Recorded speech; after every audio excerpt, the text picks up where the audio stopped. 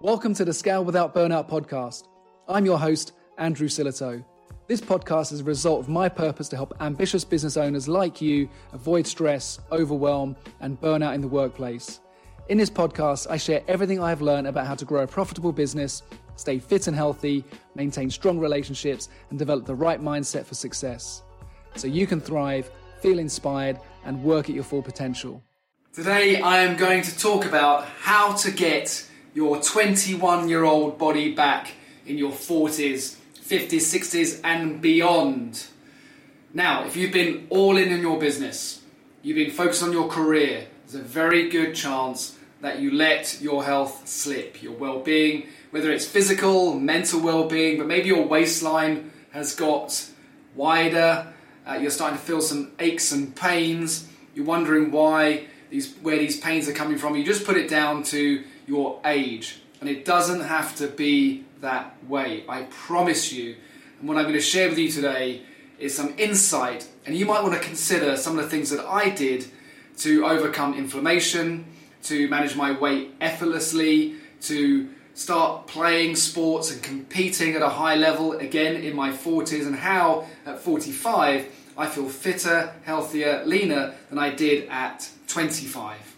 Now, we are seeing an increase in type 2 diabetes, heart disease, cancers increasing. I think a lot of this is brought on by stress, and I believe there is a direct, we know there's research that shows a direct correlation between how we fuel our bodies, what we put into our gut, how it makes us feel, how it drives certain behaviours, certain ways of thinking, feeling. There is a connection between gut health and mental health, and the choices that we make, the energy that we have, how we sustain ourselves throughout the day, the week, the month, to stay at the optimal level, particularly as a business owner. You know, you're in the game every single day. Athletes, they prepare their minds, they're recharging, they're fueling their bodies, they're trying to find the most optimal nutrition for that one performance on the weekend in team sports or whatever it is they're doing. But as an entrepreneur, you're at it every single day, and you need that sustained energy, and you need to find a way to make sure that you are cognitively well. And what you eat makes a huge difference to that. And I'm going to share these three things with you, three things that I did that have dramatically changed my health.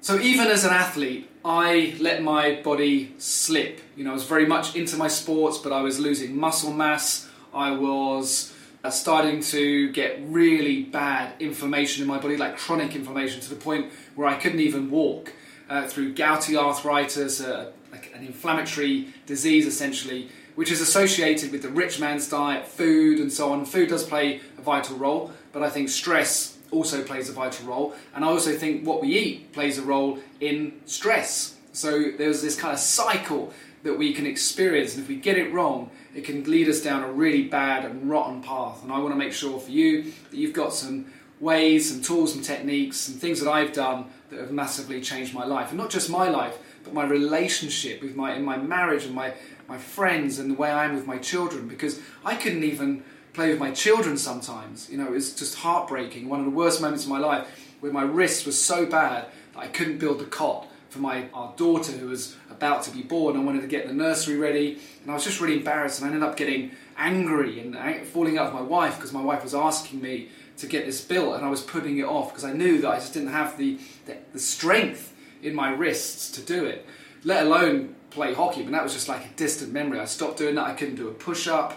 I mean, just basic things that now I am doing, and more so because of some of the health changes that I've made. And I am going to share those with you, I promise.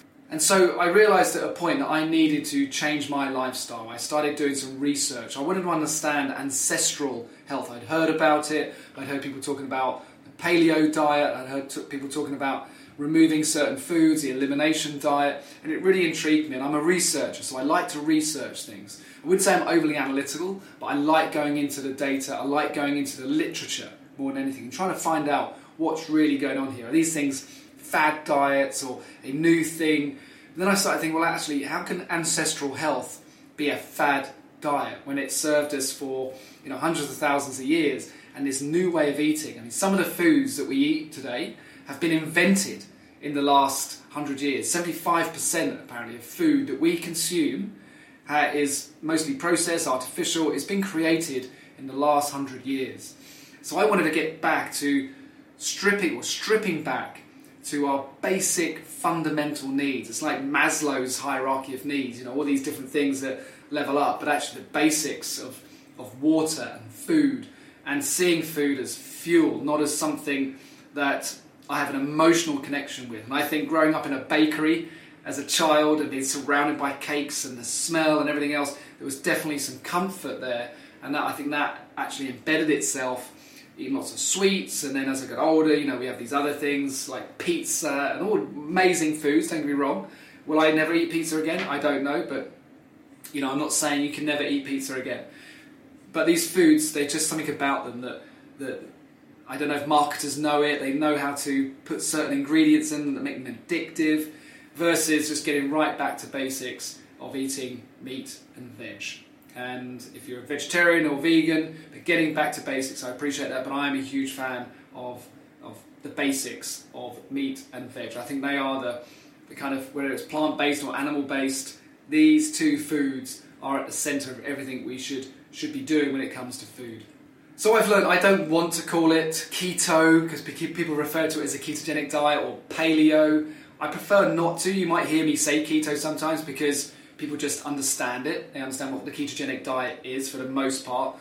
But essentially it's a very high-fat diet, the ketogenic diet. It's low carb, and in some cases it's very low carb, so less than 50 grams, and moderate protein. So it's not lots and lots of protein. I've actually done the carnivore diet as well, and that was awesome. I felt amazing on it, but I'm not sure if it's sustainable. And also, I'm not sure, I'm still on the fence with people that have perhaps a kidney problem, which people with gout and inflammation in their body sometimes do have a bit of a kidney problem, and I think overwhelming a kidney with too much protein can still be a problem, even though my understanding is there isn't any research that shows that high protein has a problem on the kidney. But if you've got a bad kidney, I would be careful with that. So for me, moderate protein works really well for me, not consuming loads. I've done carnivore diet, and like I said, it was amazing. I've played high performance sports on the carnivore diet, so literally zero carb, not a vegetable, not a piece of fruit, just meat. I did have eggs, but just meat for the most part. So there are, for me, were huge benefits. But I've learned that what's more sustainable, as I mentioned earlier, is getting back to just meat and veg or meat and salad, nice, colourful food. So there's still a level of entertainment with the food and making the food. One of the things I did love about the carnivore diet is just that you put it on and it's done, you eat it, and there's no real emotional attachment to it apart from the fact a fatty ribeye for me is just amazing. Never got bored of that. But I like to mix it up now with some salmon, and I like to mix it up with different types of meat. So I still have a little bit of chicken. I still think beef is the most bioavailable food we can eat. It's just a brilliant source of nutrition. I think it's, if you do the research, despite what people say about meat and red meat and its links to cancer, it's really tenuous. One of the statistics, for example, is that 20% more people, or as an increase in 20% risk of cancer, you have a 20% increased risk of cancer if you eat red meat. One, they don't take into consideration all the other foods that people eat. So meat eaters eating fries and soda drinks and smoking and all the different things that come with it. So they just looked at meat eaters. And the other thing was it actually went from 0.5 to 0.6. So that was the 20%, which is negligible, really. So even though that people were still consuming really bad stuff with that meat, potentially, it still was pretty low amount. So, there are also the environmental things that people talk about, and even that I think is being debunked now. This idea, I think that I don't want to get too conspiracy focused, or I don't want to go on a kind of conspiracy path around the impact of emissions and so on. So let's just leave that. Let's park that one for another time. Leave that to Paul Saladino, who is the carnivore man. Let's get back to just health and being healthy. So there are 3 things I want to share with you. The first one is, if you are looking to lose weight, if you're looking to improve your health, follow the process, not the results. A lot of people I work with, entrepreneurs, when we talk about body and health, they get really disheartened because they're focused on losing weight, they're focused on getting lean, and they every day they look at themselves and think, well, I'm not getting any leaner, or they go on the scales and they're not losing any weight. One thing I want you to think about is, One thing I want you to think about is that this is as much hormonal as it is what we put in our body. And I'm a big believer in epigenetics, expressing our genes, and through food, we can express our genes in a completely different way. The joke in my family is I got gout from my dad. It's the only thing he left me when he died was gout. And that's a familial sort of inheritance, the familial genes. I inherited the familial genes. But actually, through changing what I eat, removing processed food, stripping it back, I started to express my genes in a very different way. My body shape started to change. I started to notice I was getting more defined. I noticed I was getting more V-shaped. I was starting to look more like our Homo sapien ancestors than anybody in the last 100 years, or people that I looked at when I was 17, 18, 19. I just didn't have the physique. People used to make fun of my physique because I looked like I had an old man's physique. It was just not the right shape. It's like a bag of skin. But I had to work so hard to get strong, and loads of bench press and squats and watching what I eat. Now I don't really care. I just eat meat and veg, eliminate all the crap, and I swing the kettlebell every now and then, which leads me to my next point, which is don't overtrain. If you are training to get lean and strong, just remember that your body shape, your composition happens in the kitchen, not in the gym. So focus on keeping it simple. Lift heavy once or twice a week. Go for walks every day. Do your push-ups, your squats. Move the body. Focus on movement and mobility, because that will improve strength. You don't have to be hitting the CrossFit gym every single day to get fit and lean. Just follow the process, eat well, eliminate the crap. So, which leads me to my third point, which is eliminate sugar, eliminate grains, eliminate alcohol. Now, I appreciate you might love your alcohol, you might love your sandwiches, but if you really want change in your body, if you really want to feel amazing, if you want to be more productive, if you want to be more alert, if you want to avoid the emotional roller coasters of ups and downs, then I strongly recommend eliminating those three things. Grains, sugar, alcohol. Even if you do it for 21 days, a month, 90 days, if you come into our program on the Mastermind, you can eliminate it for 90 days. It'll be one of your targets. I strongly recommend it. You will not look back. Of course, I've relapsed over the years, and I've suffered as a consequence, not just with my arthritis, but even just cognitively, feeling groggy, brain fog, or grain fog, as it's also known as. I can't remember the name of the author. I'll have to check that out. I'll put it in the notes. Who wrote the sort of grain brain, because of this food that causes leaky gut, which can also lead to inflammation in the body. So grains can cause leaky gut. Now, I come from a family of bakers, right? So the first person that told me bread wasn't healthy was my father. And he said to me, just look at what we put in it. Look at the ingredients. Not good for you. So, but marketing's very, very powerful. And it makes us believe that these things are wholesome and nutritious, but there's nothing in it that's good. Even whole grain is in some ways worse for us. It can be worse for us. So I promise you, if you are struggling, if you are pre-diabetic, if you are struggling with your waist, if you're struggling with brain fog, you're feeling lethargic, you don't have the energy, your back's hurting, I would consider looking at this. Speak to a doctor first. I'm not prescribing this, but I do believe it makes a big difference. In fact, there's another thing I would recommend, which is fasting, but not extreme fasting or even 16-8. If you could take a break from food for a minimum of 12 hours, minimum. If you could do 13 hours, I think that could make a big difference.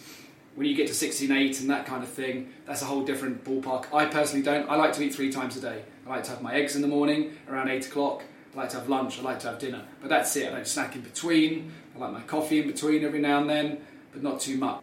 So try it, because if you are increasing in weight and you are at risk of type 2 diabetes, if you're at risk of heart disease from stress and consuming the wrong foods, you will pay the price. And I've seen it too many times. So if you want to level up, make a difference. And if you're looking to really make some change happen, remember, I run the 4 Keys workshop every month. Message me, subscribe, whatever it takes, get into the ecosystem, learn about the 4 Keys method. It will change your life, it will transform you. And as I said, I run the workshop every month, 4keysworkshop.com.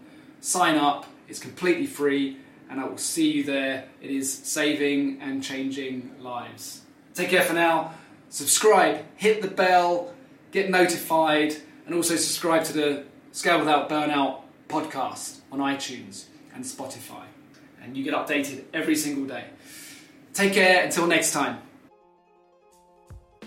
Thank you for listening to the Scale Without Burnout podcast.